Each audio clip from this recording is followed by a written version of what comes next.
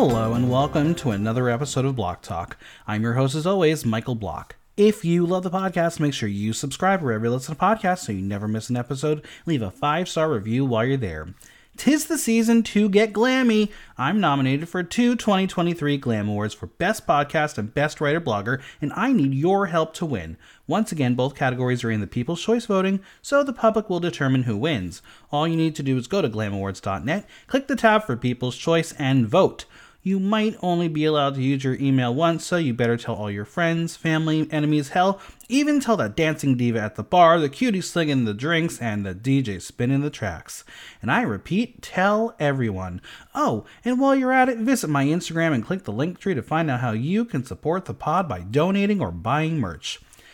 Now, what you're about to listen to is an episode that I've been holding on to for a while. Why is it only being released now? Well, Daddy was busy! A lot has happened since this interview was conducted, so be sure to follow this bitch to fill in the blanks. And as always, follow me on Instagram, Threads, and TikTok at Michael Block Talk, on Twitter/X at Block Talk NYC, and visit theaterthenow.com for latest news, reviews, and interviews.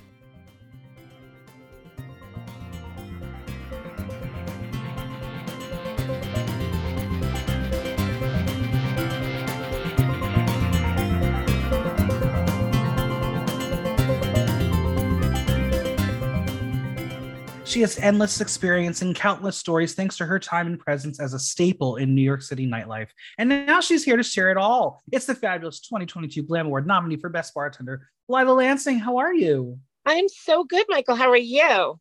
I'm doing well. I'm very excited to have you on the podcast. First off, congratulations on the Glam Award. Thank you very much. Ditto. Thank you. Now, have you been nominated before? I have. I've never won. Neither have I. This is now, this will be my 10th nomination in I think 5 years, which is great. Because different categories, I can play around with them. It's still a loser. Still a big fucking loser. I'm right there with... This will definitely air after the Glam Awards. So if I'm eating my words, listeners, you can do whatever you want. But come on, I'm not beating Lady Bunny and Monet Exchange. It's not happening. I get it. We're gonna set the precedent right now. Oh my God, congratulations on your Glam. Thank you.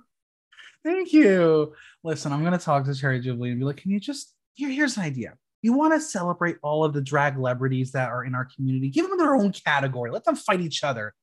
Us plebeians who can't put a tweet out for thousands of people, have our own battle. Listen, I get it. I'm in a category where there's nothing but buff, hot gay guys. I mean, you're hotter than all of them, so. Well, that's mostly over 50 and I'm having hot flashes. But my category is tough. I'm in a gay man's world. So I am always going to play second fiddle. Maybe this year fiddle will be very loud. Who knows? But sorry to the others, but I did vote for you. So you know what they say? It's just an honor to be nominated, which it really is. It's true. It is true. Now, before we dive into the interview, again, everyone will see it by the time they have listened. What are you wearing? I'm not going to give away too much. I am going to say that my outfit was made by the same person that makes a lot of Dita Von Teese's robes. Oh, cool. I'm going for a very... Valley of the Doll meets Stepford Wives Boudoir. Okay, I'm here for it. I'm excited. We're definitely have to take a picture together. Oh, hell yeah. Because my look is nothing like that.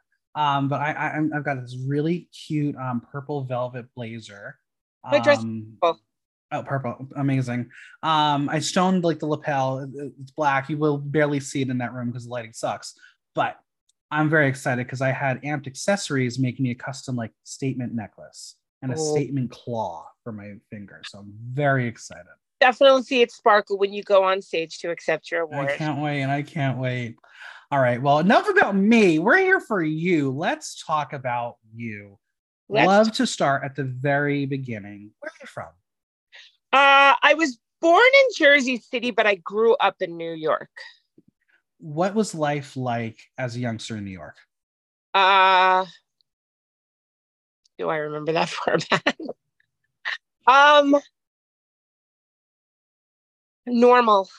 I had a Yeah. normal childhood. I'm the oldest. Hmm. Uh, my first sibling didn't come along till I don't remember how old I was. I don't remember the age difference between us. She's 40, so I'm 9 years older. Hmm. I had a very, very, literally the most basic childhood.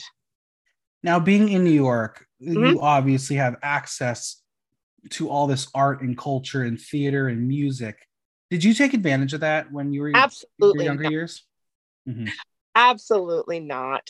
It's really funny. So much about New York, I didn't really start to appreciate till I was like in my 30s. Hmm. I mean, I started nightlife so young. Like I started going out really young. I started doing drag so young. Um, I guess by the time I was really able to appreciate any of that stuff, I was already in this like isolated bubble, Sure. didn't really venture out of too much. And the nice thing is having been part of that whole 90s, club kid thing, we kind of were making our own art. So Yeah. we were literally walking art installations. That's So amazing. yeah. What was your entryway into the world of New York nightlife? I wish I could like pinpoint what it was. I just went out a lot and I just knew a lot of people. And I can't even tell you how I knew these people. I Sure. People I met, people you get introduced to, and I just kind of got sucked into it like a vacuum. Like I never said, "Oh my God, I want to be part of this." It just kind of happened super organically.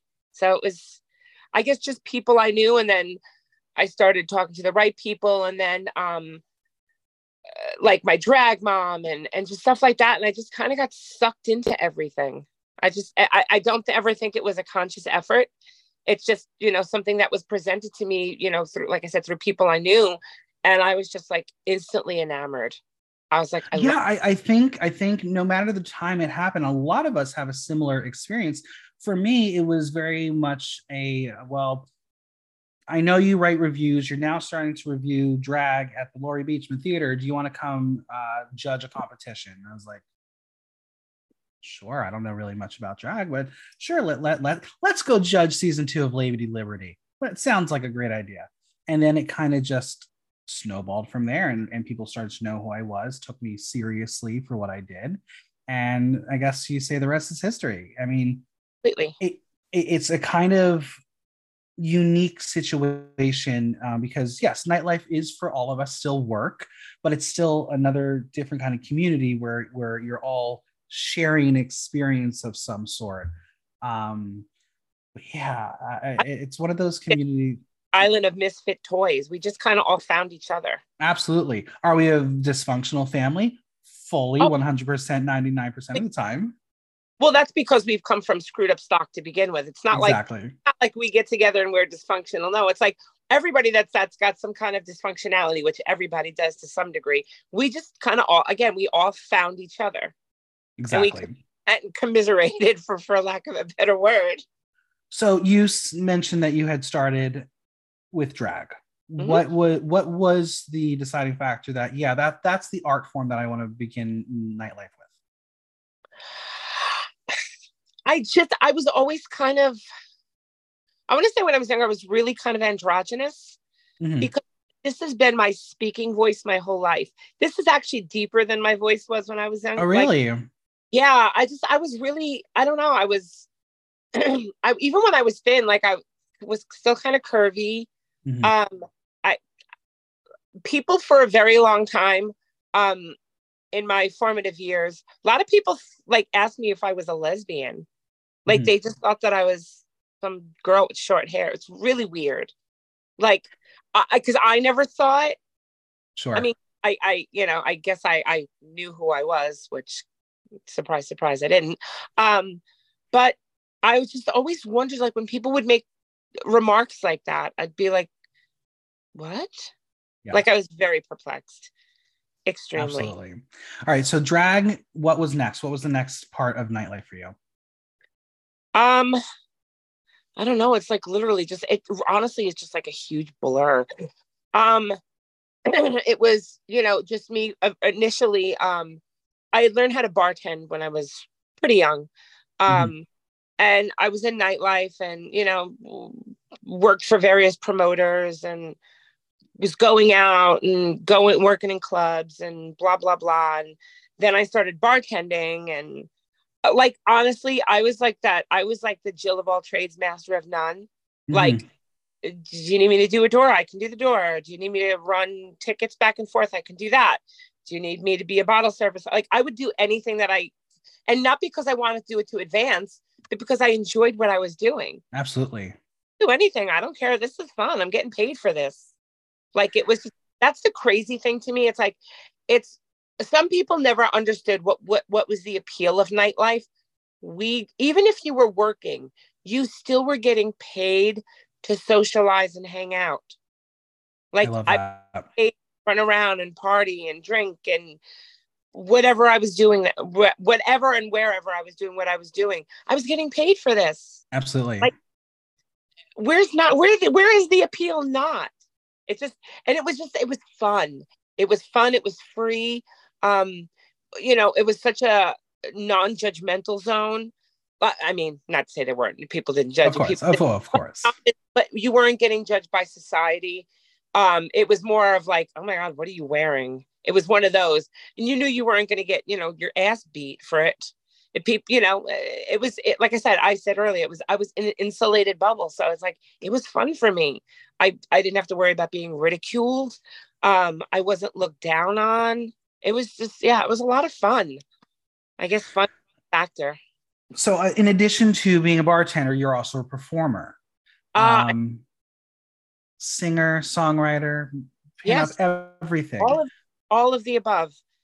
What do you find that there is a different eyes on you as someone who people see behind the bar, but then when you're on stage, do you feel like it's any different, or do you feel like maybe there's a little more admiration because, like, wait, that person just made my drink. They're amazing now.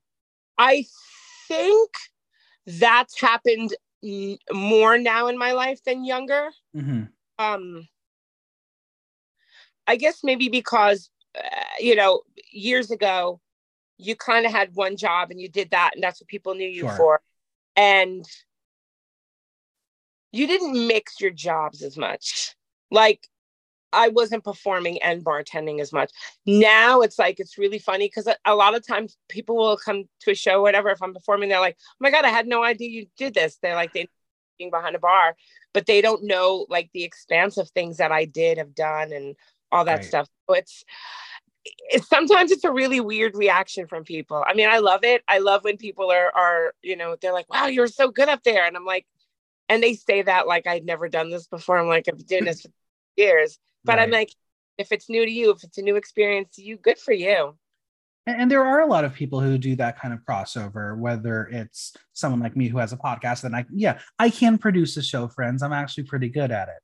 And then you have like bartenders slash drag queens like a Ruby Roo and a Skywalker who Yeah. have done it. And that's what's kind of fun about nightlife is we all can be multi hyphenates and No, show our various talents. well, I mean, like Tina Burner. Tina Burner started as a bartender Right. and just completely flipped the script, and now she's Tina learned Burner. life. Yeah, now she's Tina Burner. Yeah, I think it's great that people can do stuff like that. I don't ever want to. I like to have my hands in a lot of things. I don't ever really ever want to be one thing because Yeah. I can produce an event. I can be the showrunner. Mm-hmm. Uh, I can be, I can be stage manager. I can put together the mixes. I can put together your audio and visual for a show. Like I like to be kind of have like all encompassingness to myself because you're never then going to be left out of anything. It's like, oh, I guess can't be part of the show because I don't, Right. because Lord knows I don't dance. I'm old. I'm not dancing at this point. I point, I gesture, I do Mm-hmm. all that. But it's like if I really want to be involved in something, I don't have to be on stage. there's plenty of other things that I'm very capable and knowledgeable of doing. So I've always liked to be, like I said, Jill of all trades, master of none. Love I've it. always liked to be able to do a lot of different things. As a performer, how Mhm. would you describe Lailah in 3 words? Uh, Fabulous. Mm-hmm. Uh, Offbeat All right. and entertaining. Oh, I love that. We listen. That's the whole game. Like, I don't think that I'm the most amazing performer, but I think I'm really quirky, and I'm definitely more of a comedy person. I did improv for a really long time. Being behind a bar, you're basically a comedian. Um, yeah, I like to be a little quirky. I'm not a dancer. I worked on cruise ships and sang and danced for years, but I don't fancy myself a dancer. And now that I'm, like I said, now that I'm in my 50s, I'm like, I'm not trying to dance. Yeah. I'm not doing.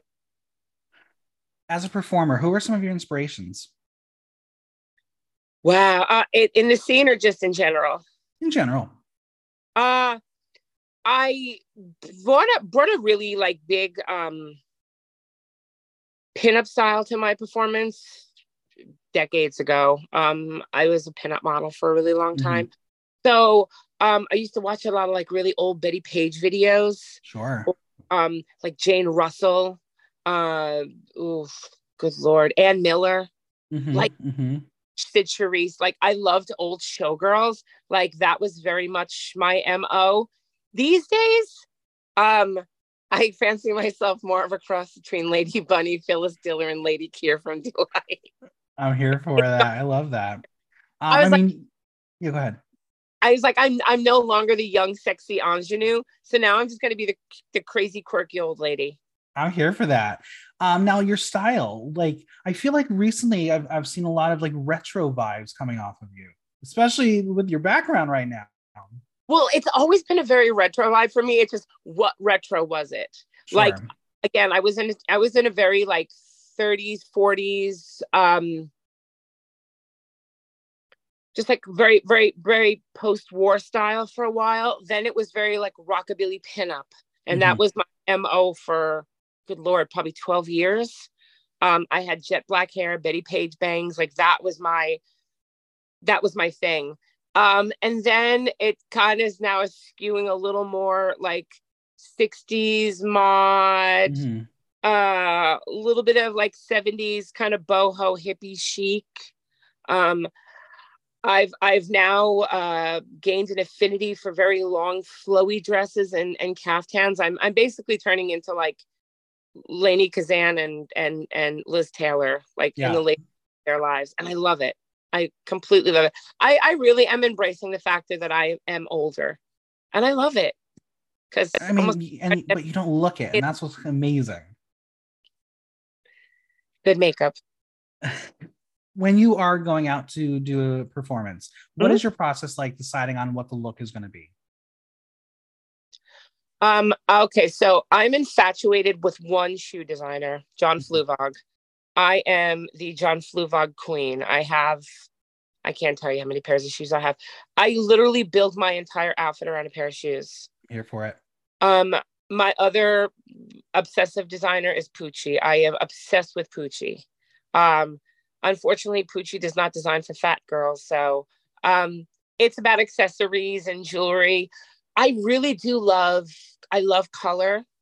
I'm not afraid of color. I love bold prints. Um, yeah, I kind of go for that very like psychedelic mod 60s kind of a feeling. Do you have any favorite makeup products or makeup lines that you use? My lipstick, 99% of my lipstick is Too Faced Melted Mattes. I love Nice. that lipstick, girl. I have never been a gloss person. I'm not into gloss. I love a good matte lip. You will never catch me without a like really sharp wing liner. Uh, Mm-hmm. I like really like if I'm just doing day to day makeup. I'm not really. I don't wear a ton of makeup. It's I do a lash, a thick black liner, and a lip, and I'm pretty much good. All right, let's Um, say, go ahead. and then if I'm going out, it's the same thing, but I like really graphic eyes. That whole kind of like double twiggy lid liner look. Like I like stuff like that. Let's say Too Faced comes to you and says, all right, we want you to develop a palette with us. Okay. What are let's go with the 6 colors that have to be included. There has to be a black. There has to be a white. Mm-hmm. It has to be a black and a white. I think that makes that makes them the bulk of your palette, because you can lighten and darken shades. Absolutely. For the most part, I really am like a neutral eye person. So there would have to be some kind of like, I'd want like a really rich chocolatey brown. Mm-hmm. Cool tones. I mean, warm tones usually look good on all skin types. Sure. And there'd have to be kind of like I want to say like a camely beigey color. Mm-hmm. Which is great then, because if you're light skinned and it's a little on the warmer side of the beige, that can be what they call a transition color. Or if you're darker skinned, that's a highlight color on you. So I like palettes that are like universally flattering. I don't think makeup should be skewed to any one person. Everybody should be part of the game. Absolutely.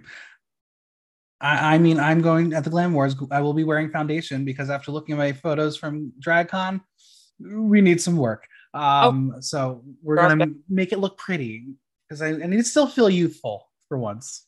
Do you know what foundation you're wearing? I got House Labs. I had a recommendation from a couple people, so I'm using House Labs. I am wearing the Triclone foundation right now. Mm-hmm. That's what I'll be using. I like it. It's coverage, but it's not super heavy. Which is exactly what I was looking for. Because that last year, like someone like did a little bit of eyes on me. You couldn't even read it in the room. It was just impossible. But then Rude Polaroids took a photo, and the photo came back. And I was like, oh my god, I look like I am a ghost right now. So we're gonna warm it up. We're gonna make it look good. Get rid of the rosacea. It's gonna look good. Yeah, a little foundation never hurts anybody. No. We've mentioned you've been a big part of New York City nightlife for 30 plus years as a performer, as a bartender. What's the key to success? When I garner some, I will let you know. I don't know if I've had success, but I've had a lot of longevity. Because I've never, see, the problem with New York is out of sight, out of mind. Yes. The minute you take that sabbatical and you leave for too long, people forget who the fuck you are. Oh, believe me, I'm feeling it big time. Because last year I had to be at home because listeners will know, but I had a back and nerve problem where I had no mobility. I could not walk. So like trying to be in Astoria where I like live 15 minutes away from the train, it was not going to be a possibility. Monetarily taking Ubers everywhere was not going to happen. So I had to go home, and because of the medical system, it took me a year before I finally got the treatment that I needed to finally be able to walk again. But in that time, I realized like if I didn't have the podcast, no one would even know who I was anymore, because the new generation of drag, it came very quickly. It did. And the problem is I made a joke to Reefy Royalty, because Reefy does a Tuesday night party, a $3 bill called Trish. And I said, oh my God, and I said this on Halloween. I'm like, you're so lucky. They were like, why? I was like, because it's going to be so easy to book Trish. And they were like, why is that? I'm like, because there's like 93,000 new drag queens were born this evening. Yeah. Yeah. It's the turnover now. I remember New York when there were like 10 drag queens in New York, and you could go to 3 places to see them unless they were doing their own shows that they did on their own. You couldn't just walk into a bar and see a drag show. Now it's like, just last night, a friend and I went out to dinner, and we were going to go out. Well, first of all, nothing started till super late, and I didn't want to stay out late. But I was like, where are we going to go? Because I have 7 friends that are doing 7 different shows at 7 different places. Yeah. It's a saturation right now. It's ridiculous. I mean, it's great. I mean, don't get me wrong. It's amazing that these opportunities are out here. But I think the problem is there's just so much right now. I think people are a little, they get a little skittish when it's like, well, where do we go? What are we going to do? What time do we get? There's a lot. There's a lot. I mean, I found you can't give people too many options, because then they don't know whether to shit or go blind. It's true. It is true. Who were some of the first people that helped you out on your nightlife journey? My drag mom, Perfidia, amazing Broadway hairstylist. Mhm. Um, two of my best friends, one being Miss Shaquita. Shaquita and I have been friends for, good Lord, 20 something years. My sister Paulina, the Princess of Power. She was the staple girl at Lucky Chang's for years. I worked at Lucky Chang's for 13 years, so my Chang's family definitely. Good Lord, like there's so many people that were like instrumental in me in the beginning. Yeah. Like I met Amanda Lepore when I was super young, and she was always so super sweet and just, um, God, so many people, so many people. We kind of hit on it a little bit. What are some of the biggest changes you've noticed in nightlife since you began till now? The first would definitely be the sense of entitlement. Mm-hmm. I hate to sound like a negative Nancy, but the sense of entitlement with some of these younger people is disgusting.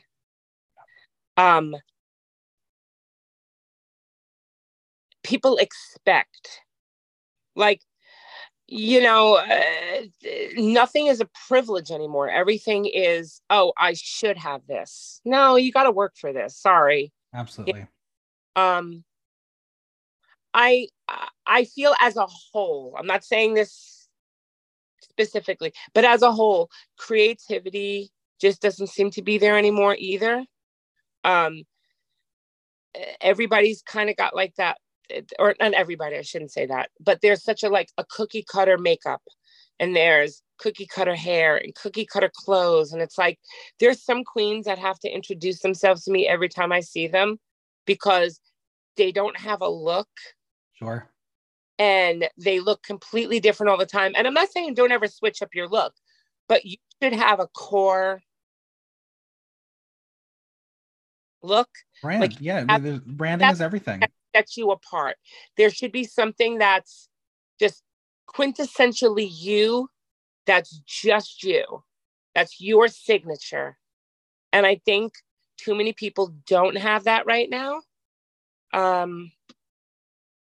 But and people buy things or get things made. Like there seems to be not as much uniqueness. People aren't putting together their looks.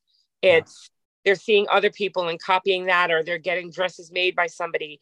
And I'm not saying anything against designers. I think it's amazing that so many people that design for drag queens are making their money now. I love that. Absolutely.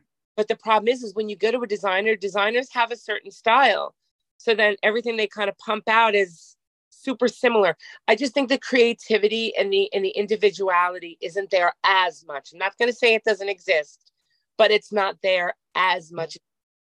Like that was our whole MO. Do you think the introduction of Drag Race into mainstream media has amplified nightlife or took away the uniqueness that queer nightlife once had? Both. Both, Yeah. definitely. It's definitely brought drag to another level. It's brought it to masses that necessarily might not have seen it. It may have definitely opened minds to people that were not on board, and I love Mm-hmm. that. But I think it's also at the same time ruined drag. It's oversaturated the market. It's and this is a double-edged sword for me to say this though, because I have a ton of friends that have been on Drag Race, some Sure. of one Drag Race.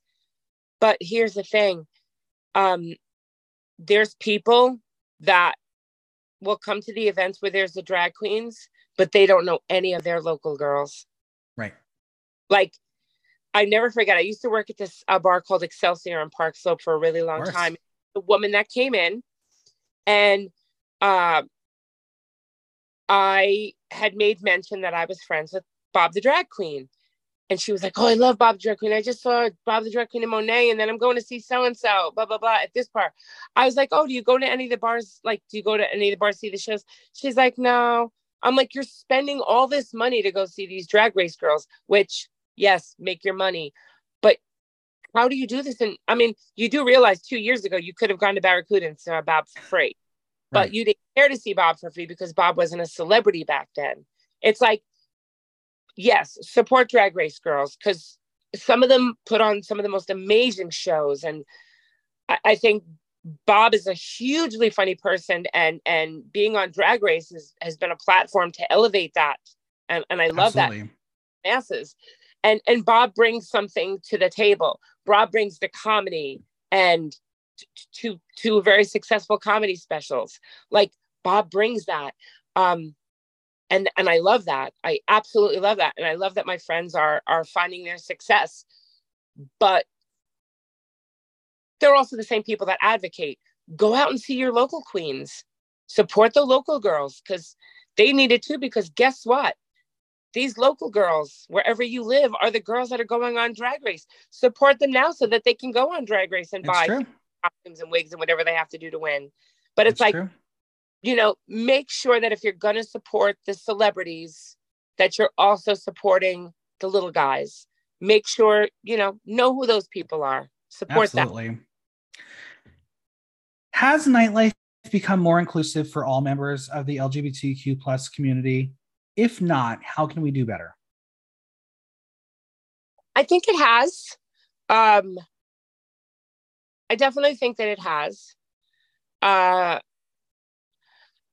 think maybe some of the bigger problems are for non-binary or non-gender conforming people. Sure. I still think there's a bit of a gray area. People don't know how to approach. I like places that have all gender bathrooms, or they have bathrooms that are, non-gender specific. So people feel, they don't feel negated. They Yeah. don't feel they're not being seen. I also think a lot more bars could be really better with inclusivity with like people that don't drink. Mm-hmm. Like that's a huge part. There's plenty of people that are in nightlife that want to go out to clubs and stuff that don't drink, and there's no non-alcoholic options. So I Right. think we need to have a little more broad spectrum inclusivity. I think it's gotten a lot better though. I know a lot of my trans friends feel way more comfortable going out to bars and clubs and stuff now because we're out there and people realize we exist. And so I think there's maybe not as big a problem. I still think there's always going to be a problem. I mean, Absolutely. you can't everybody's mind, unfortunately. You have been able to work at so many amazing venues. I don't want you to pick favorites because that you'll offend someone, of course. But Oh, when working at these venues, what is it like working at venues in different boroughs? Are the clientele different? Do you have to adjust how you interact? Like if you were working somewhere like Playhouse compared to $3 Bill, how do you the bartender? oh, so different. So different. Um, Brooklyn, I think, is just a little freer, and Yeah. I can be a little more unabashedly myself. At Mm-hmm. Playhouse, depending on who my clientele was, I kind of had to reel it in a little bit sometimes. Um, but I'm definitely more myself at $3 Bill. And I will say right now, I don't care who it offends. My favorite job to date that I've ever had behind a bar was working at Excelsior in Park Slope, only because it was so incredibly different than any other bar gig that I've ever had. It was a small neighborhood bar. There were the two owners, and for the majority of it, 5 bartenders. Yeah. There were 7 of us, or bartenders and barbacks. There was like on a Saturday night, everybody that worked there would be there. There were Yeah. 7 of us. So we were just definitely more close knit. We definitely shared more together. We saw each other on a more regular basis. So, and the nice thing is it was a smaller bar and we didn't have as much young clientele. So my clientele there was like 30s to probably 70s. So I definitely dealt with a more mature clientele, which I like better. It's so much easier for me to talk to somebody who's closer in age to myself. Um, I may not have as much in common with them because I'm stuck in such a young world, but I definitely think in that respect, I made a lot more mature adult relationships than in the clubs where it's like, Kiki fun, that's my girlfriend, that's my sister, ow, clackety clack, clack, clack. Yeah. That, which I love because that's what keeps me young. Absolutely. Like that's definitely the fountain of youth for me. But the Excelsior experience was so different because my bosses were not just my bosses, they were my friends. And, you know, they've since sold their business and moved out of New York, but we still talk. And like, that was just a very different dynamic for me. But I've loved every bar that I've worked at. I've taken away something from every place I've worked, whether it be clientele that became friends or coworkers that are now some of my closest friends.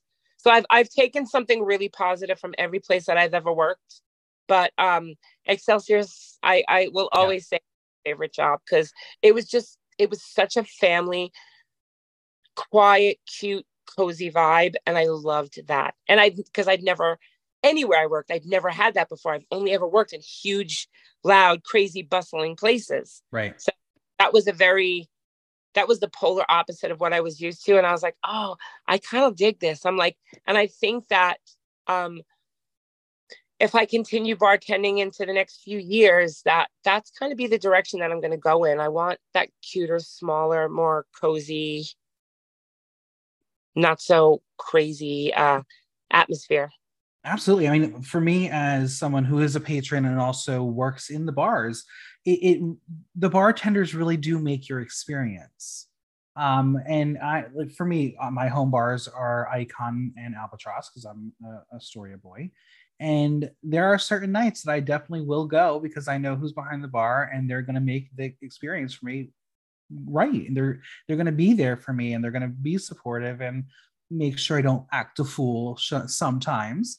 But I feel like aside from being a therapist, there are two occupations that are basically therapists as well. It's bartenders and hairstylists. Do you like your role as a therapist when you're bartending? Oh, I love it. I love it. I give the best advice. If I could just take some of the advice that I give, oh my God, I'd be so much more successful. Yeah, I like listening to people. I like talking to people. Um, I like knowing that maybe I said something that really changed somebody's mind, changed somebody's heart, put somebody in a better mood. I mean, you know, you have people that come in that something maybe tragic happened and they just need to be, you know, separated from something or they need an escape. I love that. I Yeah. absolutely love it. And it's why I loved working at Playhouse because I was basically just a happy hour bartender, but I Mm-hmm. love because I got to like just chill and talk to people during the day. Most of the older gay men in the neighborhood who would come see me during the and they had such amazing stories and they would just tell me all these stories and it was just lovely. I'm Yeah. a people person.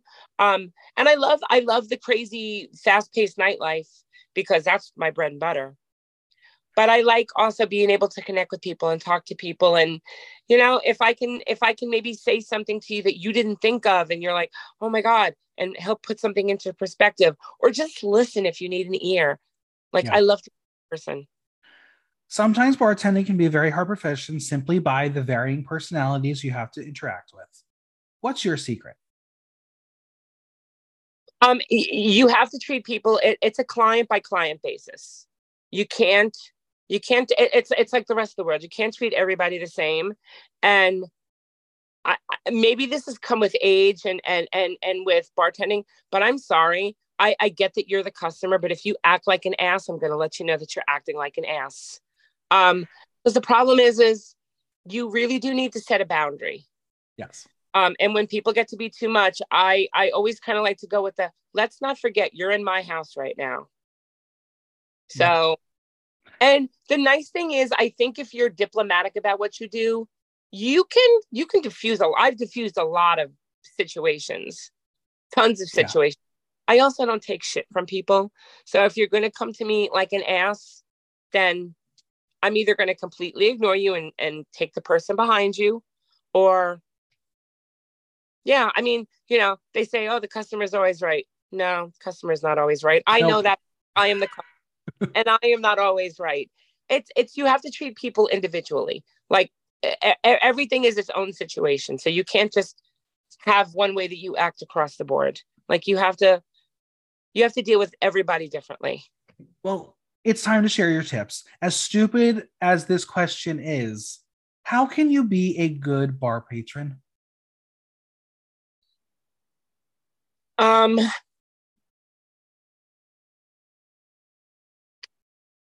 wow, that's it. That's it. The funny thing is that's not a stupid question. That's a good, I don't think anybody's ever asked me that. Wow. Be cool, chill. If it's busy, I get that you want to drink, but so do the other 700 people that are standing there. So it's like, wait your turn. Mm-hmm. Oh, and here's my big pet peeve.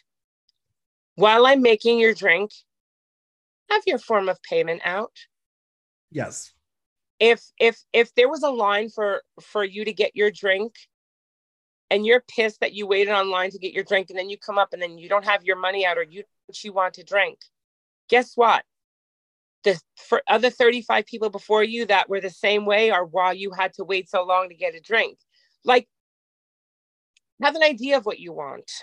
Like, look around the bar. If you want a beer, look and see what beer they have. Like, kind of know what you want. Have your payment ready. Because if it's slow, we can kiki and I can talk to you. But if it's really busy, it's a, what do you want? This is what it costs. Thank you. And walk away. Like, just have an idea of what you want and have your money ready when you get up there. You know, if you're with 6 people, don't wait till you get up to the bar and go, hey, what do you guys want? Think about this ahead of time. Literally. Only to make your experience a lot easier because I'm going to be able to get your drinks, boom, boom, boom. And then the people behind you aren't going to have to wait a million years to get their drinks. I love it. I can get more people served that way. Like that's my prime goal is to get you your drink to make sure you're having a good time. Because I want you to come back. I don't need to be like, we have 45 minutes for a drink. We hate this place. We're never coming back. I don't want that. Right. I want you to have a good time. I want you to come back. I want you to spend money. Tip me. That's how I inform all my expensive shoes. What are some of the most requested drinks? What do you have to make the most? Vodka soda. With a splash of cran? Sometimes it's just plain old gay water, which is vodka soda. It's a rose splash of cran. Yeah, that's really big. And I've also noticed that a lot of really old school drinks are coming back. Like I'm making a lot of whiskey sours, a lot of tequila sunrises. I haven't made some of these drinks in like 20, 25 years. Now, I don't want to be ageist or anything, but is it younger people being like, oh my God, it's my first time having a drink. I want a tequila sunrise. Or is it people who are like, no, this is what I've always liked and I want to continue drinking it? I think it's probably split. I mean, there's definitely people that know what they drink. Mm-hmm. Yeah, my thing is it's really funny because people come to the bar and they'd be like, what do you suggest? And I'm like, and my first funny comment is always, I suggest you make up your mind. Literally. As a joke. And then I'm like, what do you drink? That's the thing. It's like, I get some people don't drink, but if you're not a drinker, then you should know what you like. Right. Like if you're not somebody who drinks a lot, then be like, okay, well, I'm not really a drinker, but I like Malibu Bay Breeze. What can I get? And then I'll be like, oh, you know what? I'll make you a Madras. I'll make you a lemon drop. You know, give me something to go off of. Don't be like, what should I have? I don't know. What do you want? Well, to go alongside your Lailah Lancing palette, what's your drink? What is the drink that is going to be your legacy? That I make or that I personally drink? That you personally drink. Let's go with that one, because then everyone can order your drink. Vodka soda with splash cran. There it is. Really fancy, and I know a place is going to make it right. I like a Moscow Mule. Okay, love that. The ginger beer, and it's got to be fresh lime juice. Mm-hmm. Please don't give me some shitty sugary ginger beer that tastes like ginger ale. And if you put Rose's lime juice in it, no. I like a good Moscow Mule. I probably with the glass. Actually, if you're a really good place, you'll make it like it's supposed to be made in a copper mug. Ooh, yep. Mm-hmm.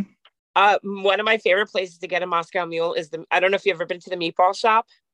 Oh, of course I have. Okay, the meatball shop. I've been to several locations. The meatball shop, I've never been to one where they make a bad Moscow Mule, and they All make right, it good in to know.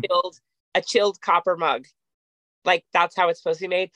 I'll accept a glass, but it's got to be decent. It's got to be decent. It's got to be decent ginger beer, and it's got to be fresh lime juice. Another place that makes a really good one. They don't make it in a copper mug, but there's a bar in Bushwick called Pink Metal Hmm. on Bushwick Ave. They make a kick-ass Moscow Mule. Love that. All right, good to know. Good to know. You have been honored with a Glam Award nomination this year for Best Bartender. What is it like to have this recognition from your peers? Honestly, and I keep telling people if I don't win, the fact that there are just a $3 bill alone, there's like 17 bartenders. Right. The fact that only 8 people in New York in general get nominated, that I'm one of 8 people, that's really friggin' awesome. And it's not like somebody decided, okay, this is who we're going to write in. No, people actually had to put my name in. People Absolutely. put my name in. That's a humongous, just, it's an honor. It really honestly is. I know that sounds like such a canned answer, but honestly, just being nominated really is, it's amazing. People didn't have to nominate me. Last year, in the very beginning, I pushed a little bit for the nomination. I was like, hey, nominate me. I didn't do that this year. And the fact that I still got nominated was amazing. Like, Yeah. I just think it's a huge honor. Do I think it's a little bit of a popularity contest? Of course. But guess what? I got nominated. So that means I'm moderately popular. At least I'm an 8% popular. Yeah, I Okay. mean, let's be real. I mean, your category is much, much, much harder to get a nomination and with so many Oh, many of amazing bartenders. For me, it's a little different. In no, podcasts, there's no, not no. as many Let podcasts. me let me clarify that. There's a lot of bartenders. Hmm. There's Absolutely. only a few amazing bartenders. That's true. That's fair. And That's fair. I don't consider myself an amazing bartender. I think I'm a fun bartender. But it's like I said earlier, it's about the experience. I mean, the first time that I went to $3 bill, you were there. You made my experience positive, and that's why you have a lasting impression with so many people. I like what I do. I like what I do. I like people. I love to make people. I love to put on a show behind the bar. Like, if you have to wait for a drink, I'm at least going to be cracking jokes and making you laugh while you're waiting, because you're not going to be so irate if you have to wait, because Right. there's a lot there. I try to make people's experiences as great as I possibly can. Um, doesn't always happen. Sometimes, it's a little crazy busy, and you can do what you can do. But at the end of the day, I want people to have a good experience. I want them to have fun. I want them to come back. Yes, is that my bread and butter? Completely. But I want you to come back because I want you to say, oh, hey, we had a really good time there. A Absolutely. $3 bill has been nominated a bunch of times. We have 3 Glam Awards already. So I mean, we're clearly doing something right. Um, Absolutely. I want people to have a good time at the end of the day. That's my MO, is to make sure that you have a good time. And you know what? If you're having a good time and you're cool and you're drinking and you're tipping and you're fun, I'm having a good time. And Absolutely. that's just a win-win situation to me. The Glam Awards, 24th year. Why are the Glam Awards important? Because you know what, especially now with the consumption of drag race, it's nice that the local people are still being recognized. Yeah. Um, and you know what, we're being recognized by our peers, which means even more. It's great that my customers love me, but it really means a lot to me that people that are in nightlife, like, I know plenty of queens that when they're done with their shows and they're done where they are, sometimes they'll go out afterwards, go someplace else. And if one of the queens comes in and goes, oh, we want to come in and see you, that means a lot to me. Like, you can go Yeah. drink, you can stay at the bar you're at and drink.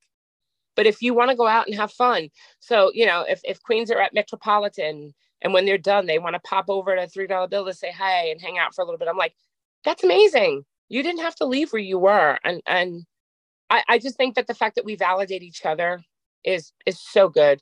Because I mean, you don't always necessarily get that great feedback from customers. Like, you don't hear what they have to say, but knowing that your peers appreciate you and love what you do, I mean, that means a lot. So the fact that I think that the Glammys really does, I'm sorry, the Glam Awards really does support each other. And I said, I know 6 of the other bartenders that are nominated, or 5 of the 8 that are nominated.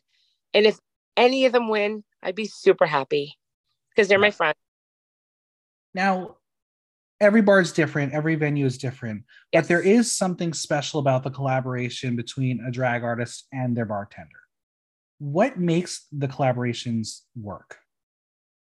Because I'm sure you've worked with some drag artists who you were like, I don't want to work with them again. Put another night on for me. No, I've never done that. I'll just be really aggressive when we do work together. Petty. You know, I really haven't been any queens that I've worked with that I haven't liked. And I would have no problem saying if I didn't like somebody. Yeah.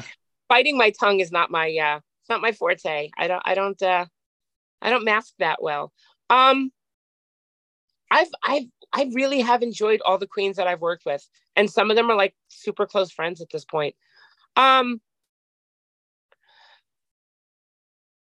think the thing that makes it work the best is respect. You have to respect each other. I'm really super intuitive to the queens, and I get, maybe that's because I'm a performer myself. But like, if they're doing a number and they're like, "Hey, we need shots," I think, and they want to do a toast before they do a number, I'm kind of intuitive to that because that really does. That is the fuel for the show sometimes. I had a queen that I worked with years ago, a really good friend of mine. Her name is Princess Deandra. She's legendary in New York City. Legendary old school queen. And the last seating of the night when we worked at Lucky Chang's together, I knew that she shouldn't drink tequila. And for that last show, I would always give her like 3 shots of tequila before the show because I know she'd be rip roaring in the middle of the show and it would be a raucous show. But I'm like, it was fun. I think there just really be respect between the performers and the bartenders. Like, you need to have that respect and that professionalism with each other. And the other thing too is, you know, if you come in and I have a bar full of people to be barking at me because you need a drink, you know what? Your customers come first. Absolutely. Like, you know, if I have to stop making customers drink because you're barking because you need a drink, that doesn't bode well for you. The customers aren't going to really appreciate that. Yeah. So there just really needs to be like a level of professionalism and respect. I really haven't had any problems with any of the queens. That's great. And that's great to hear. Did that, I would pull them aside later and be like, hey, listen, when the bar's really busy, can you not do that? Because it doesn't look good for you. And then the customers get mad, and then you're probably not going to get tipped by them. And then I'm not going to get tipped by them because they're pissed because they didn't have to wait. So it's like, it's having that respect with each other. But I've really never had issues with the queens. No. I mean, I'd like to say that the places that I worked are really selective with who they have working there. And it's like the cream of the crop. Like, I've worked with the best of the best. Absolutely. So. Whenever I produce and I'm working with a bartender, my line is, when you have a moment, I'll take. Exactly. That's exactly. And you might get it a little faster than you would. And if I know what you drink, the minute I see you walk in the door, I'll have a cocktail at the end of the bar waiting for you. Like, and I've done that with so many of my girls. Like, if I know what they drink, good. Yeah, when I was producing Iconic at Icon, dear friend Steven Savage, they created a drink for me for the night. It was the Block Talk, and it was Blue Long Island. I should have at that first night said, no, not a Blue Long Island, please, I'm going to die. But like what would happen is, like, because I would be judging, I'd be at the table, I would always have a refill coming to me because I couldn't go up. By the end of some of those nights, I'd be like, you did this on purpose. You're trying to get me in trouble. Oh, that's happened to me when I judge, when I've been a judge for Polish the Queen. Like, there's a plethora of cocktails that just come to me. I'm like, no. Yeah. No, it's not going to end well for anybody involved. So you have been a host of Brooklyn Pride for the last 5 years. What is it like to be a part of this amazing event? I love it. I've I've worked Manhattan Pride. I like it. I think it's too Corporate. much. No, no, no, not corporate. It's just too much. It's too big. It's too much. It's just sensory overload for me. Sure. Uh, Brooklyn Pride is a much smaller deal. And I love that we have a separate like the bandstand area where all the shows and stuff happen. It's definitely more family friendly. To me, it's basically like a street fair with drag queens on it. It's a gay street fair I'm with here drag. for it. I Oh, love not it. even drag. There's all different kind of performers. Like we have Cheer New York. We have the Gay Men's Choir. Um, we have just a bunch of amazing dance troupes. We have like small bands, drag queens. You know, just people that are singers, acrobats. We have everything.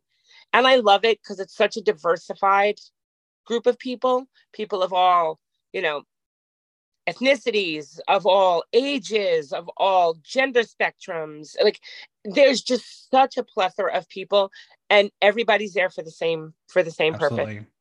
And I love it. It's just I because the Brooklyn Pride people have become like family to me.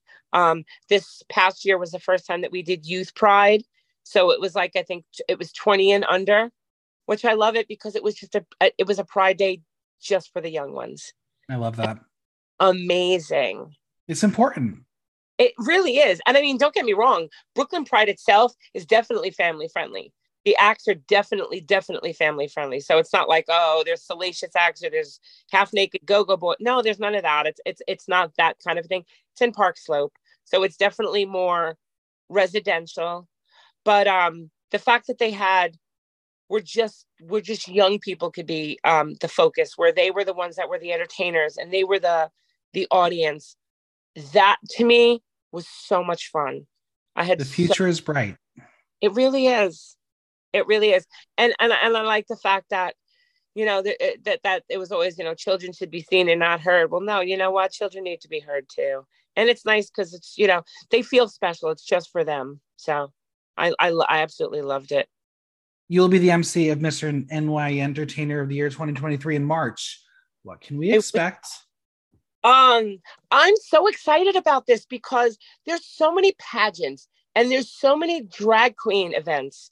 I love the fact that we're now putting the focus on the guys for a change. I love that. Mhm. I want everybody to have their piece of the pie. Absolutely. Like I know when I talk sometimes I sound like little Mary Sunshine and I'm like rainbows and unicorns, but it's really true. It's like somebody who's lived in a lot of different genders and has lived a very long storied life. I love it that everybody feels included. I think everybody really just does need to be included. And I like that this focuses on the guys. Um, I don't know what to expect. I'm like, I really have only ever seen, pageants with femme presenting people, Sure.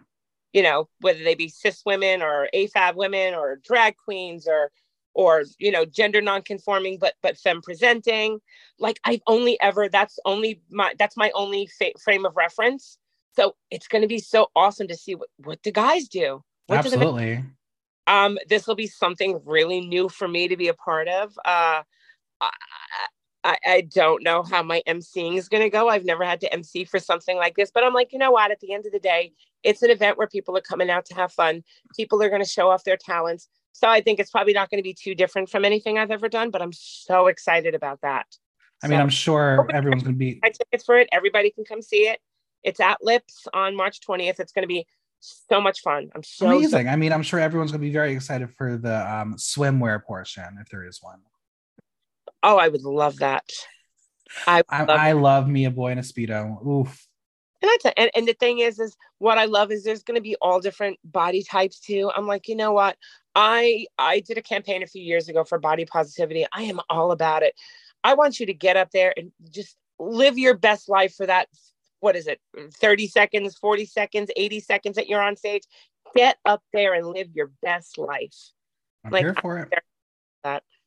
We're going to play a game. It's called This or That. I'm going to give you two options. You're going to pick one. Okay. Day or night? Night. Tea or coffee? Coffee. Plane or train? Trade. Winter or summer? Oh, summer. Paper straw or no straw? Paper straw. Mimosa or Bloody Mary? Mimosa.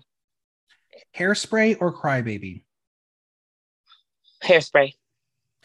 Chucky or Annabelle? Oh, Chucky. I'm a huge Child's Play fan. Twilight Zone or Tales from the Crypt? Tales from the Crypt. Jenna Ortega as Wednesday Addams or Christina Ricci as Wednesday Addams? Yes. Rick Grimes or Daryl Dixon? Daryl. The Governor or Negan? Negan. Michonne or Rosita? Oh, Michonne any day of the week. Glenn or Abraham? Oh, poor Glenn. I cried. I absolutely cried. Maggie or Beth?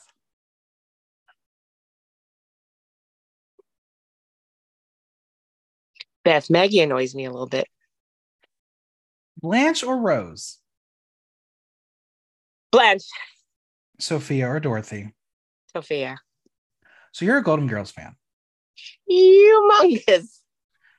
How did you get into Golden Girls? Well, I was alive when it was its first run. So my grandmother and I used to watch it. I was really super close to my dad's mom because they lived super close to us. So, and then at one point we lived upstairs from them. So I was around my grandparents a lot. Yeah, my grandmother and I watched Golden Girls. It's really bad now. One of my best friends, Basil, and I, when we're having regular conversations, like Golden Girls lines will just fly in the middle of it. If you tell me like the beginning of an episode, I can tell you the plot line and I can quote lines from it. It's disgusting. It's bad. Do you have a favorite that you identify as? Golden Girl? Yeah. It depends what day of the week it is. That's fair. Honestly, I like to think that I encompass a little bit of all the girls. I can be as brash as Dorothy. I definitely say that I have Sophia Petrillo syndrome because if it pops in my head, it comes right out of my. There's no process where I have to think about what I'm saying. That happens. I can definitely be a little rosy every now and then, especially post-COVID, a little fog. And there have been times in my life where I'm just been a flat out whore. So. And you're going to be attending Golden Con For the second year in a row. I had no idea it existed. I mean, it makes sense it exists. It last year was so much fun. It's literally just a room full of women and gay men. And do people get dressed up? There were plenty of people that did. We didn't, but this year I'm not really getting dressed up, but I've basically procured my wardrobe for this coming year, and it's going to be nothing but maxi dresses and like caftans, just like open caftan dusters. So I'm now, definitely branching. I'm a TV person. I love TV. I also love origin stories. And I've always wondered, what if there was a TV series of the origin stories of these four women? Do you think people would watch it? Yeah, I definitely think they would. There's definitely enough Golden Girls fans that people would want to see it. And then we already kind of know the origin story with Sophia and Dorothy, right? Because we've seen those flashbacks to when they were younger. And I actually got to meet Lynn Green, who played young Dorothy. Amazing. I love that. Yeah, it was. I think that would be totally fun. I think if I ever meet someone who has money, let's make it happen. We're gonna have that show happen. Yeah, I would love that. Now, obviously, we discussed The Walking Dead a little bit. I am now a newfound watcher of the show. I was like, it's over. I can binge it all. Let's try it. I'm on season 5. I'm the kind of person who spoils it for myself, so it's not really a surprise. So I know a lot of things that are to come. Mm-hmm. Why do you think how did it last 11 seasons? Why do people love zombie shows like this? First of all, I'm a huge horror aficionado. If you could see my back, literally, you can't see it because I have this thing on the back. The back of my background is mildly disturbing. Um, I love zombies. Zombies are like some of my favorite, like genre of horror. Um, I think that Walking Dead was as popular as it was, and it still continues to be as popular as it is, because the zombies really are just a very secondary part of it. Absolutely. It's the human condition. It's what do people do when they're under those kinds of conditions? How do we act? Uh, are we losing our humanity when we act like that? Or are we just trying to preserve ourselves? I think it's that one big, like, what if question. What if this ever were to happen? Right. Like, did you get to go to the Museum of Moving Images for the exhibit? I didn't, and I'm a little remiss about that. So I just can't believe how short it was, because I was like, oh my God, I'm gonna go see it when I'm here. No, yeah, gone. I heard it wasn't, but I still wanted to go. Yeah. I didn't get to go, and I'm a little mad about that. Charlie horse. I feel like Rose. Did you get that? Yeah. Okay. Did you get the reference? Yeah, it's such an interesting, and I think if you've ever read the graphic novels, I think the reason the TV show did so well is because they switched it up a lot. Yeah. Like, people living way longer than they were supposed to on the TV series, people that weren't supposed to die dying. Like, they didn't just spit the graphic novels out, like, verbatim. They play a little bit, because it's like, is it really all that fun if you know exactly what's going to happen? Absolutely.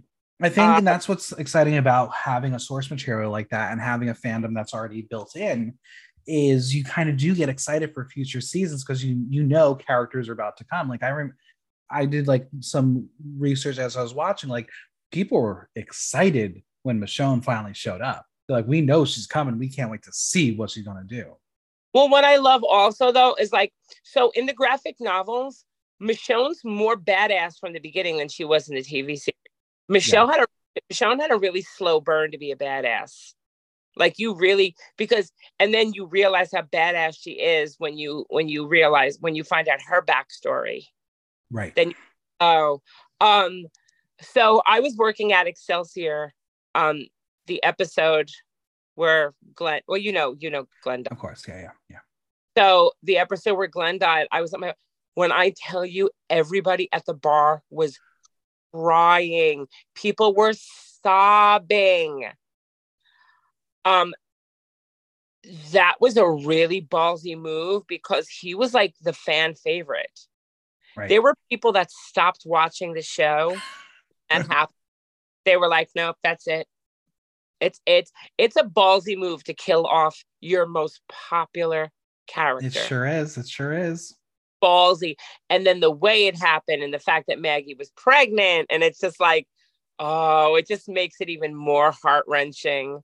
And it was just, but I think that's what it is. I think that the humanity of the show is what keeps it keeps it going. It's what kept it going when it was on, from the beginning.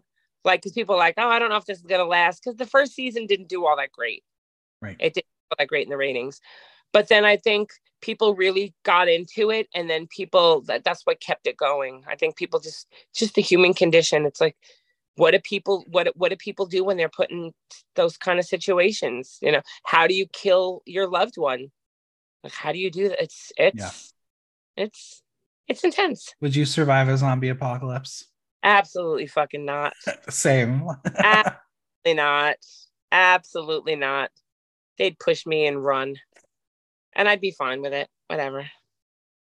What is important to me about this podcast is being able to share stories and voices, and hoping that my guests' experiences can help someone listening.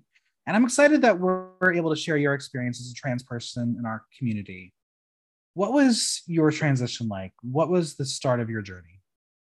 It's really funny because I've relayed this story to people. I love to say that it was this like um introspective thing where I was like, I think I'm trans, and how do I go about now? Somebody was like, we're gonna give you hormones. I went, okay. So funny story, it happened. I don't remember where we were, but we were out one night and somebody was like, and I was in drag. Mm-hmm. And somebody is like, are you a guy or a girl? And I was like, oh, I'm a boy. This is just drag. And I'm not going to name the person that said it, but the person interjected and grabbed my hand and went, no, mama, you're a woman. We're going to give you hormones. And I went, oh. And literally the next week at Webster Hall, I got a shot in the ass. It was there was no introspect.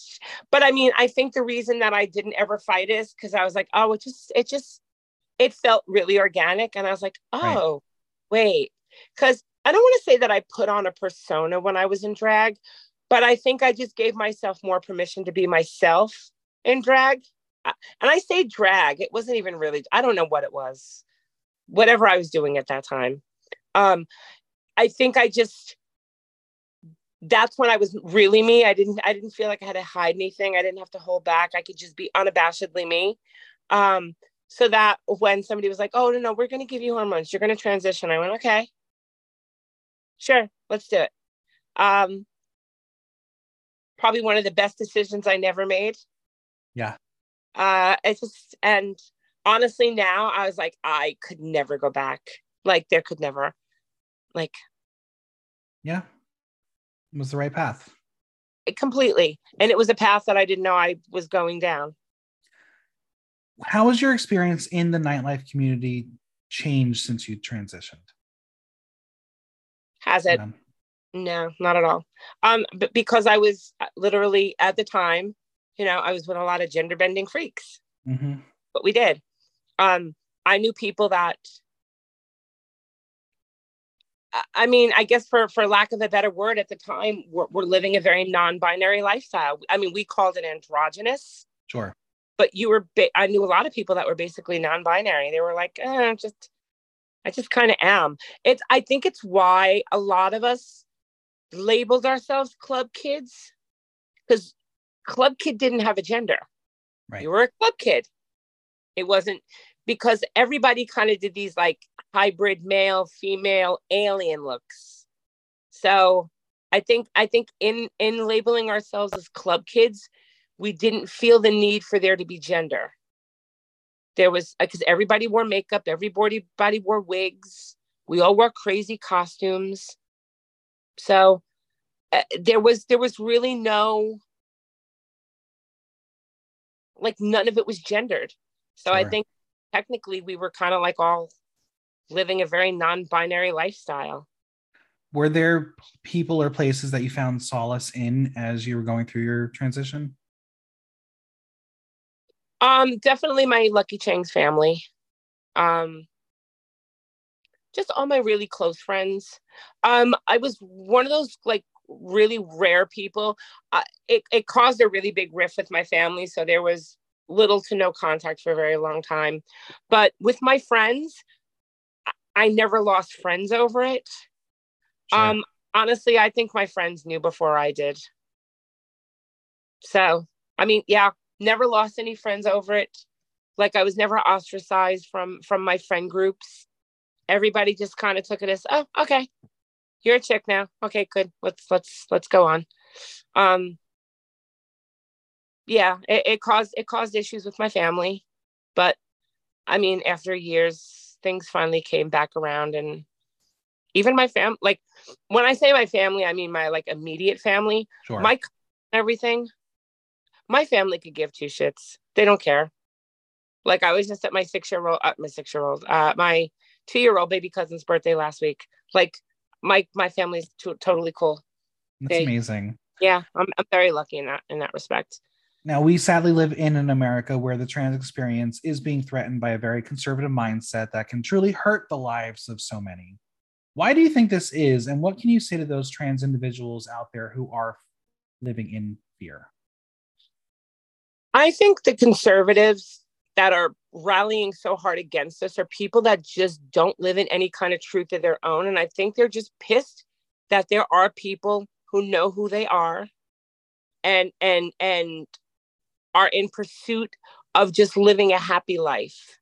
Because so many of these crazy, religious, puritanical people, these just horrible, rotten people, you always find out these skeletons in their closet. Absolutely.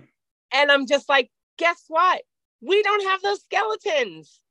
Those aren't issues for us. Your problem with yourself should not be reflected on my life. Right.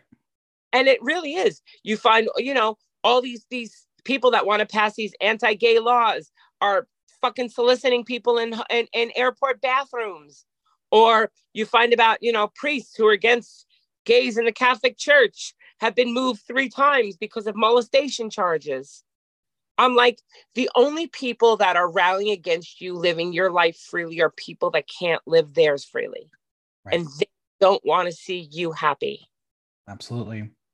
How can people in our community help advocate for the trans community stronger? Can I tell you something? The biggest thing is don't treat your trans friends any differently than anybody else. Trans is a small part of our identity. Do I consider myself a trans woman? Yes, but I do that to stay visible. Sure. To be vocal. But I mean, honestly, there are people that I've worked with for a very long time or people that I've known in my life that maybe for years had no idea that I was trans because I just never brought it up. Right. Because it was not an issue. I'm like, are we having sex? No. You're not my gynecologist, then you don't need to know. Support your trans friends. If they have trepidations about things, if there's things that they're wary of, listen to them. We know when something doesn't feel right. Just support your trans friends. Just listen to them. And I think that goes with any Absolutely. people, especially any of your friends that are in the LGBTQIA plus spectrum. Listen to your friends. They know what they're going through. They know what their experiences are. When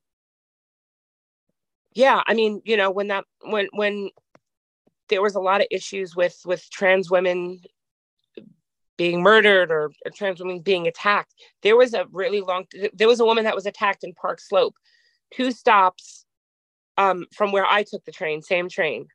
And for a while, I was super scared to get on the train. And I hate this word because I don't think that this word encompasses anything to do with being trans, but being more passable has definitely afforded me privileges. Mm-hmm. Somebody on the train may not realize I'm trans, so I don't get harassed. Right. There's a little bit of privilege that comes along with it. Am I grateful for that? Yeah, because I maybe don't feel as afraid in certain situations. But passability is not why you transition. You transition to be whoever you feel you are. It's not. The thing is I come from a generation where you kind of had to be passable, or it was detrimental. Right. So it was for us, it was kind of a defense mechanism. It was the one way to kind of be able to go on unscathed, to be careful, to be safe. And it sucks if that's the way that it has to be, but I know it's a privilege that I'm afforded. But when stuff like that was happening, I was just as scared. I'm just like, sure.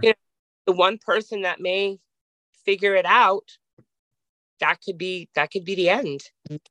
So if there's one piece of advice you could bestow upon young people out there questioning themselves or discovering their gender identity, what would it be?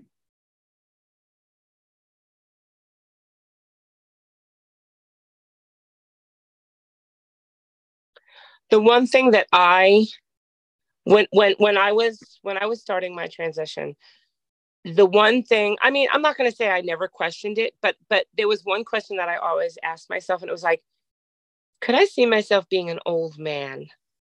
No. My thing is, question how happy you are.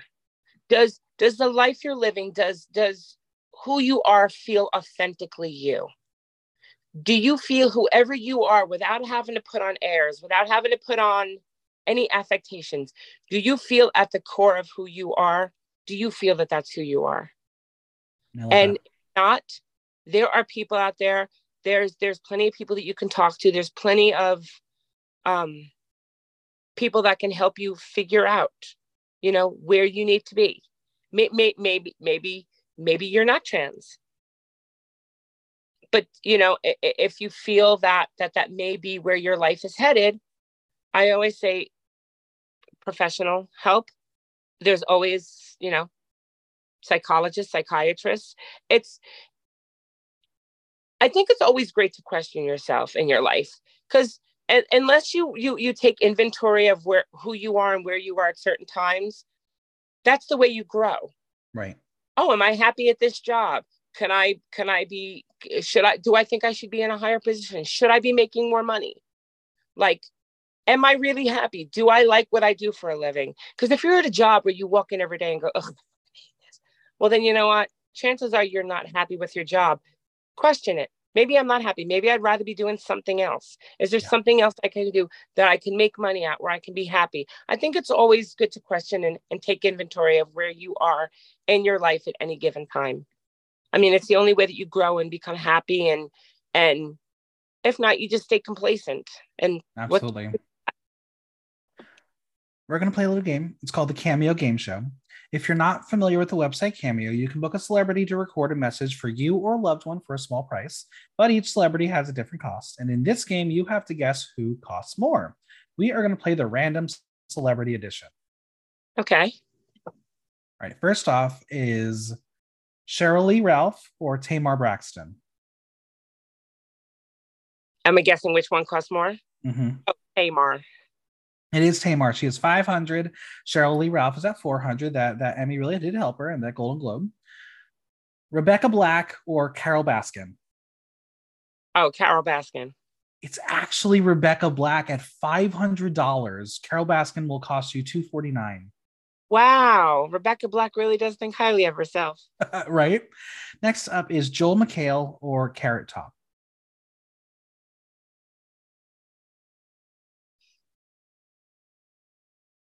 Carrot Top? It's actually Joel McHale at $275. Carrot Top $150. Not bad. Okay. Mario Cantone or Leah Delaria? Oh, Mario. Leah Delaria at $500. Mario Cantone $200. Leah. Boy George or Lance Bass? Lance Bass. Boy George $400. Lance Bass is $299. This one's fun. Leanne Rimes or Dionne Warwick? Leanne Rimes. It is Leanne Rimes, 333. Dionne Warwick is $225. Next up is Frankie Grande or Lindsay Lohan. Oh, Frankie. It's actually Lindsay Lohan. Lilo is $500. Frankie Grande is $200. Now I'm going to give you a name, and you have to tell me how much you think this person costs. How much can you get a John Kassir cameo for?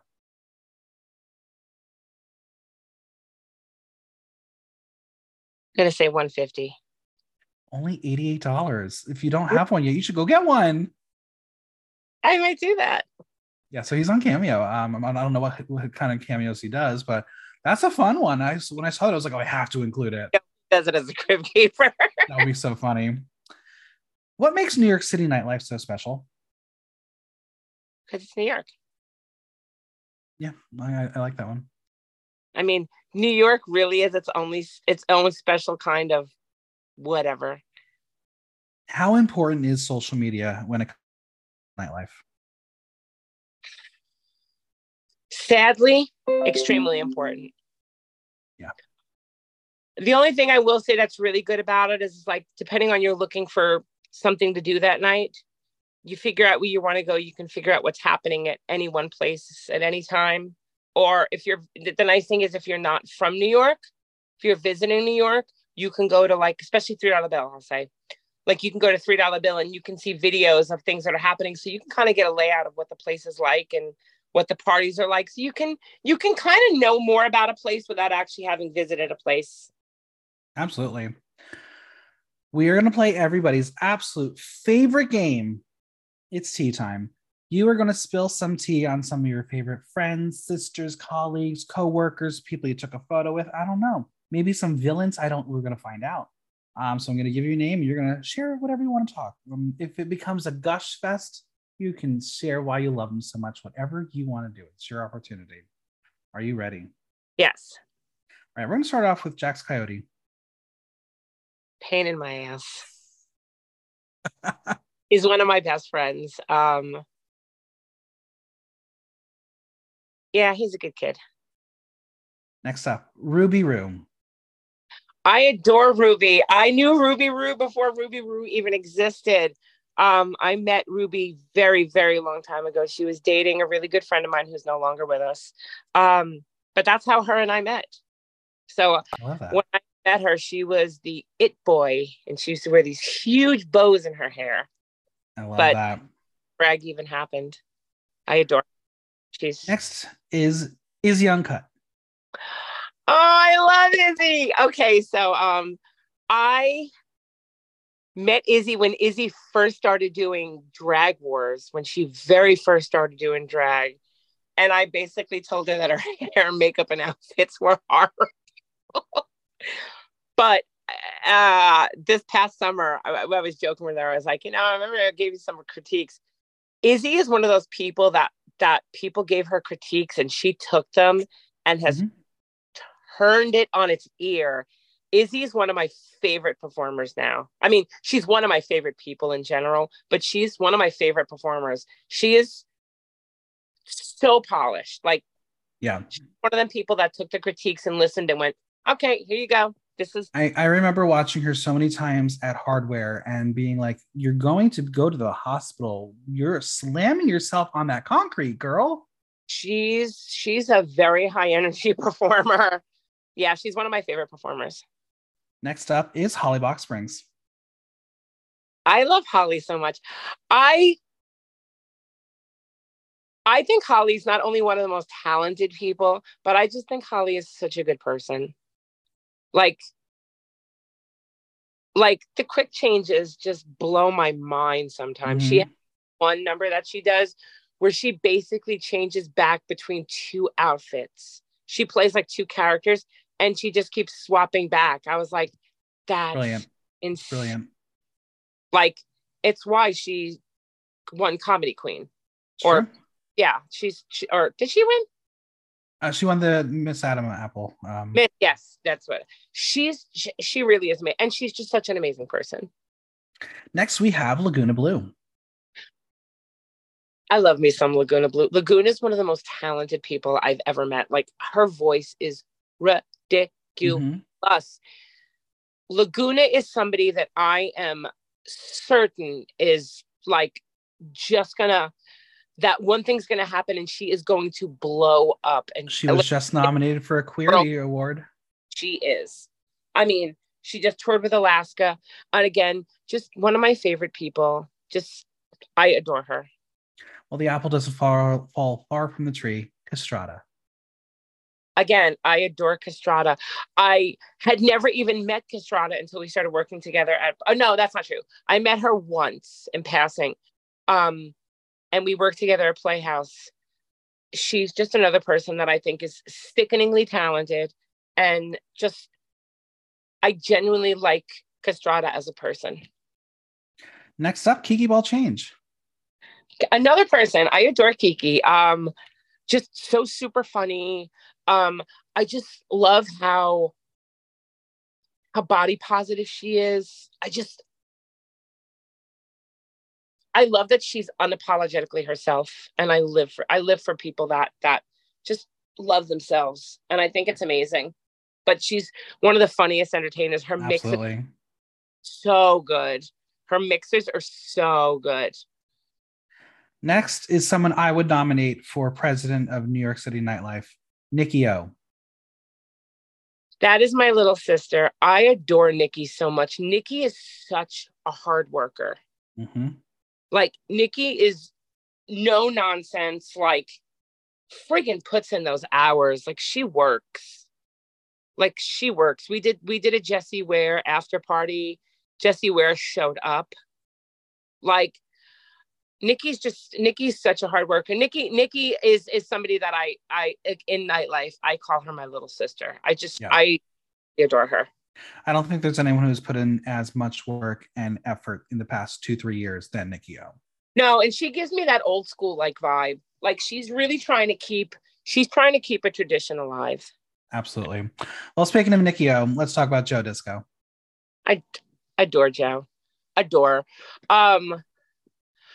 I love that Joe has such a big personality, but really is just very kind of like a very chill Yeah. person. And I kind of live for that. I wish I could be that like I wish I could be that fabulous and still that chill because I'm not. I am like frenetic at times. And I just love she's just very composed and she's just Absolutely. chill and laid back, but like great DJ, just somebody who again I personally just really adore. All right. Next up, we have Keisha Carr. What can I say about Keisha Carr? Keisha's one of my favorite people ever. Funny story about Keisha, and I'll make sure she listens to this. So the very, very first night that Keisha and I ever worked together, Keisha worked together, they introduced me to her right before the show, and I was a little scattered. And so I'm hosting the show, and I was like, she was off to the side, and I was like, wait, what's your name again? I completely forgot. And I didn't hear her name the first time she said it. And I thought she said her name was Keisha Cole. I was like, really, girl? You couldn't come up with something a little more like unique? And she was like, no, Keisha Carr. And I was like, oh, oops, Yeah. my bad. And that's my Capricorn sister. I adore Keisha. Next up, she's going to be on tour with Madonna, Bob the Drag Queen. Um, Bob is another one of my favorite people ever. I met Bob when Bob was basically new to New York, when Bob was still kitten with a whip. Mm-hmm. And her best drag Judy, who doesn't do drag anymore, a queen by the name of Frosty Flakes. They did so Bob came in and did karaoke one night out of drag and told us, oh, I'm a drag queen and blah blah blah, and wanted to do the show at Lucky Chang's. It was called Little Shop of Horrors. I never actually got to see it because I was bartending in the front, so I never actually got to see the show. But then when Bob started at Barracuda and started like really performing in the city, I was the second guest at the second, or maybe I was the first guest. Maybe I might have been the very first guest or the second guest at the Bob the Drag Queen show. I'm sorry, the Kitten with a Whip show. I adore Bob. Bob and I still we still text. Never in New York, so I don't ever actually physically get to see her, but I love me some Bob the Drag Queen. Yeah, Bob the Drag Queen was the first drag performer I have ever seen live at Barracuda. Right. So for my birthday one year, we went to Barracuda to see Bob, and Bob was like, I'm going to do a special song for you. What do you want me to do? And she used to do Big White Room by Jessie J. And at one point she's lip syncing and she grabs my phone and she starts lip syncing to it and she spins around and my phone goes flying. Oh no. My phone was completely fine, but I still have the video of it.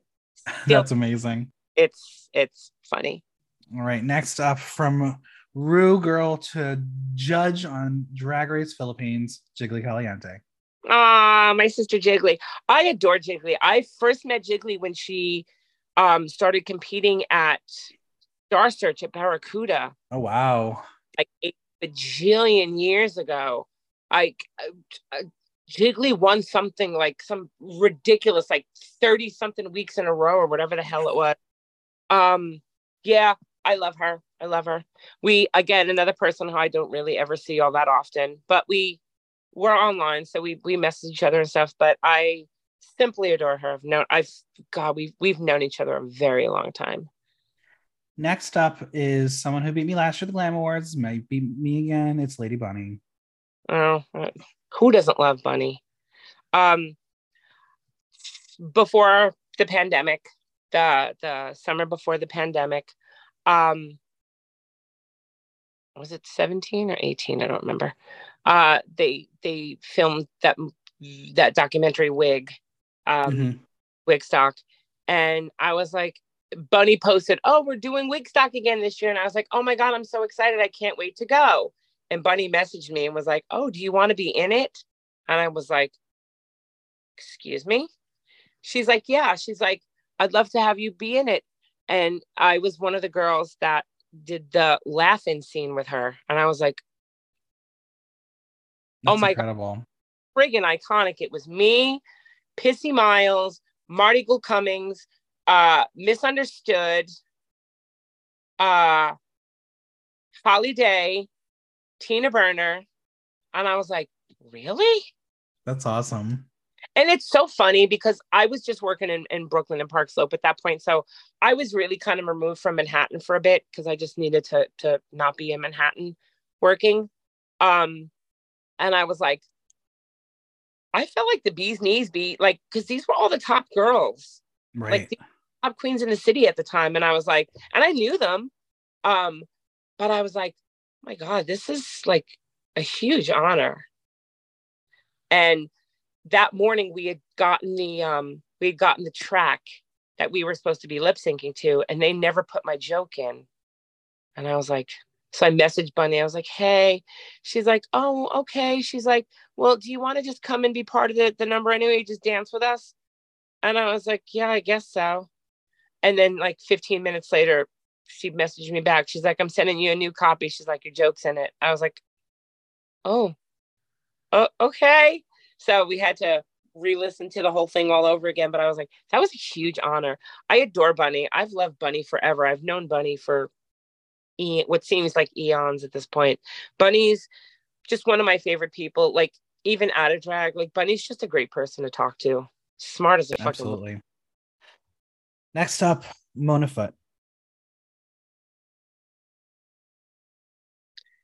I was absolutely crushed when Nishan passed. It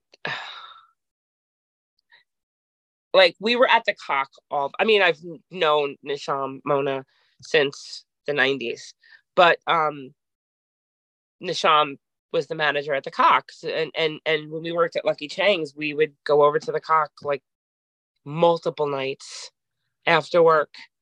And Nisham was actually putting together like a documentary with a friend and wanted me to be part of it. And we had literally spoken like right before the pandemic had happened, that summer right before. We sat and we had an interview and we talked, and he's like, "Okay, we're going to be getting all this stuff together." He's like, when everything's kind of dates are finalized, I'm going to let you know. And then, of course, the pandemic hit, and weeks later, we lost Nisham, and it was Crushing. it stuff like that really just snaps you back into perspective. Absolutely. Next up, one of the greatest wig designers on the planet, Perfidia.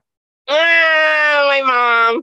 I adore Perfidia. I have loved Perfidia forever. One of the most crazy talented people I've ever had the opportunity to meet. Like, we don't see each other all that often, but we do, like, we try to go for lunch or whatever. She got me tickets to see when she did the hair for Big Fish, which was right at the Neil Simon Theater. Amazing. She did the hair for Hedwig, and we got to go backstage. We got to like take pictures on the stage. We got to meet the cast. Phenomenal. Like, just has always been just such an amazing person. Another Capricorn. We're both Caps. Adore Just simply adore. Her apartment is ridiculous. It's just nothing but like classic dolls and just all these like Japanese toys and just it looks like a museum. Her apartment just looks like a toy museum. It's ridiculous. But the funny thing is I had a gig not that long ago and I asked her to do the wig for me. It was the first wig I had ever asked her to make for me.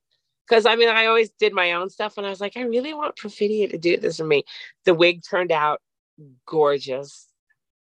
Just phenomenal wig designer, phenomenal person that I will love forever. My dear friend Nicole Noscopy, I remember the first time she got a Perfidia wig. It literally changed her drag. It completely changed her drag. And now she's doing wigs. She's doing wigs herself. She left us, but she's doing fine. She's all right. Hard enough to get out of New York. Yeah, and found herself a weatherman. Well, because I didn't know she had moved, and I was booking a gig, and I was like, "Hey, I'd love for you to do this." She's like, "If I still lived in New York, I would." I'm like, "Wait, when did you move?" Yeah. She's like, "A couple of months ago." I was like, "Really? How did I not know this?" Insane. All right, next up, Paulina, the Princess of Power. That has been my ride or die for like 30 years. Paulina and I met when we were up against each other at Star Search back when Jackie Beat was hosting. All right. Jackie was the host right after Mona Foot. Mm-hmm. Talking really early 90s. Paulina and I competed against each other. She sang, she danced, I sang, she beat me. That bitch. We talk very regularly and we try to see each other as much as we possibly can. I just don't go into the city unless I have to these days because my entire life is open. But Paulina will be my ride or die till the end of time. I love that. And finally, Shaquita. She's rotted. Completely rotted now. I will say Shaquita is one of the hardest people to work for. And I say this lovingly, and I say this because Shaquita is one of those people that gives you 379% and expects you to just give at least 100% back.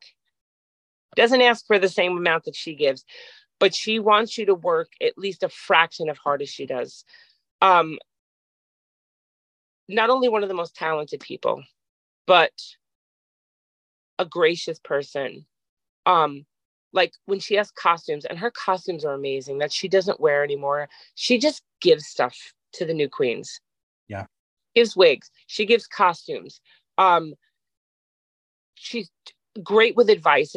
That's one of the reasons that Drag Wars is one of the biggest competition shows. I hate to say it's blown Star Search out of the water, but it has. Just an incredibly hard worker, incredibly talented. One of my closest, oldest friends who, again, I will adore till the end of time. I've never met somebody with such an amazing work ethic. Like, she doesn't half-ass it. And she's worked at plenty of places where she's quit because she's like, this is what I need to do my job successfully. If you can't do that, then I'll go somewhere else. Absolutely. Always been that way. And you have to be, because if you just continually let things slide, things don't get better. And she's one of those people that, listen, she has a reputation to put on that's on the line. She has her work ethic. She has her brand. And if she can't bring it to you properly, then so be it. It's true. And she's a no-nonsense person, and I absolutely adore her. You've fallen down a rabbit hole on YouTube. What are you watching videos of? Not any one artist, but I'm one of those weirdos that if I like a song, I will YouTube the person singing that song live. I will watch, I literally just watched down a rabbit hole of Rita Ora live. Mm-hmm. Mm-hmm. And I to watch 30 performances of Wish That I Could Make You Love Me. Don't ask me why, but I have a really bad tendency of doing that. Before that, I fell down like 2 weeks ago. I fell down a rabbit hole of Lena Horne for like 2.5 hours. lovely. I watched Lena Horne performances for like literally like 2.5 hours. What's your go-to karaoke song? What's Up by Four Non Blondes. Ooh, that's a good one. That's a good song. If you had to pick a character to do for Snatch Game, who would it be?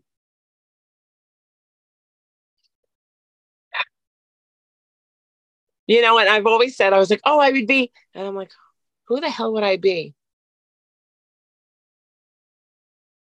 Wow, that's really good. It's hard because I I kind of think it doesn't work if you don't at least resemble the person. Mm-hmm. Like, I'm sorry, somebody that's 6'4" and 140 pounds would not do a very convincing Rosie O'Donnell. Yeah. But in the same breath, I would not make a very convincing Britney Spears. Right. I'd probably do Jennifer Coolidge. I love it. I'm here for it. Oh my I God, haven't. look like the 4th of July. That's good. That's a good one. But yeah, I'm kind of built like Jennifer Coolidge. I think it would work. We have a fan corner question. This is from Mr. Email Kiki. Oh, I love Mel. What's your favorite song to perform?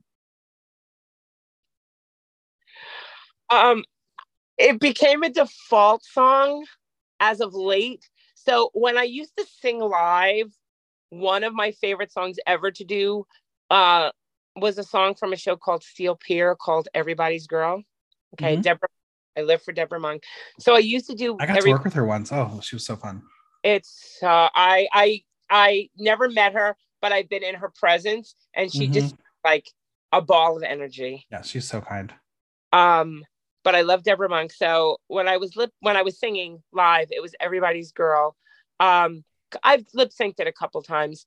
If I'm doing like a comedy lip sync, I either like Everybody's Girl or like Let's Talk Dirty to the Animals by complete and total brain fart. Gilda Radner. Mm-hmm. Or Blow a Fuse by Betty Hutton. Nice. Burke did it as It's Oh So Quiet. People will know that. So that the one song that I always kind of sort of lip sync to now, because I think it's really good for what I do now, Groove is in the Heart by Delight. Love it. It's the aesthetic.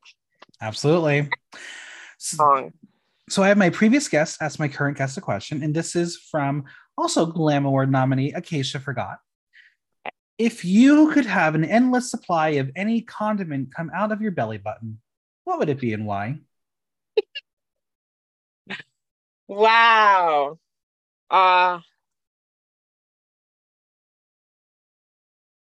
Mustard, because I put it on everything. All right. I love it. Now is your turn to ask my next guest a question, and it could be about literally anything you want.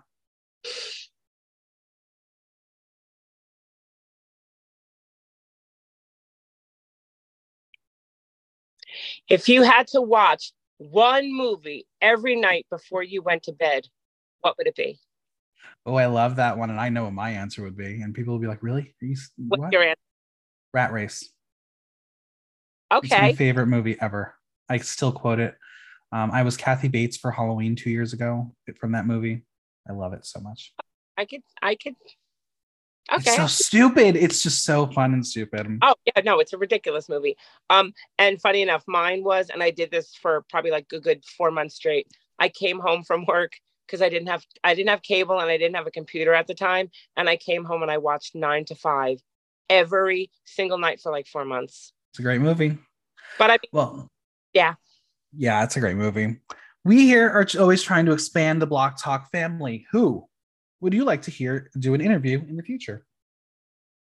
Oh, Holly Boxspring. All right. I've been trying to get her on forever, and she always says like, "Yeah, let's do it," and then never falls through. We're gonna make it happen. We're gonna make it happen. Ask her again. Reach out, and I'm gonna say, "Hey, I said you need to do this. Do it." Holly Boxspring gonna happen. Holly's got a lot of great stories. Oh, I'm sure. I am absolutely sure. A lot of stories. Well, where can we find you on social media, Venmo, and any more projects you want to plug? You can find me on Instagram at Ms. MS period Lancing, Lancing. I am Lailah Lancing on Facebook, LailaHLancing. On Venmo, I am MS underscore Lancing, Lancing. And all that stuff is kind of linked, so you can find me. I'm mostly on Instagram. I had to stay off Twitter because I yell at people too much. Yeah, I can't do Twitter. Yeah, Crazy. it's not good for my blood pressure. Well, it was so amazing having you on the show. Thank you so much for being here. I had the best time. Thank you.